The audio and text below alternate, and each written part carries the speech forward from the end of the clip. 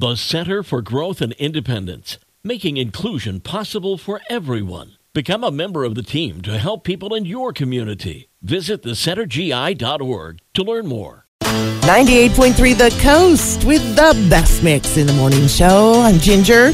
And here's your music news this morning. Everybody knows by now that NSYNC has a new single on the new Trolls movie soundtrack, and that's why there's all this buzz about them really getting back together and going out on tour. But, you know, there are other great artists contributing to that movie soundtrack. It includes Anna Kendrick, Camila Cabello, who are lending their voices as characters in the movie. Of course, Anna plays Poppy, and Camila plays Poppy's long-lost sister, Viva, this time around. It's a pretty fun and catchy song on the soundtrack, and you can sample it right now at 983thecoast.com under Music News.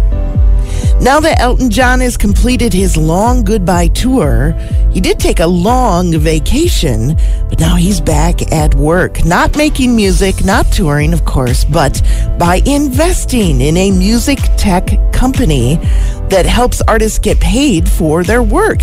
He and David Furnish are both invested in the company named Odoo, which has technology that uses a monitoring device that recognizes when artists' songs are being played in places such as hair salons and grocery stores, cafes, gyms, and more, so that those artists will get their residuals for all of the plays that people hear, not just on the radio.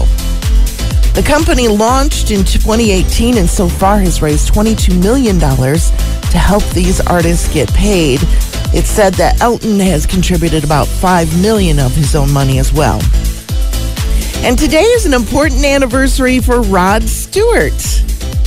And I'm not talking about an anniversary with his wife or any of his former wives. Sorry, had to get that in there.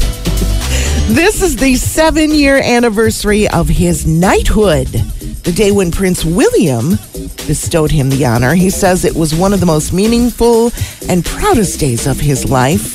So congratulations to Sir Rod Stewart. And it's today's music news for you from 98.3 The Coast.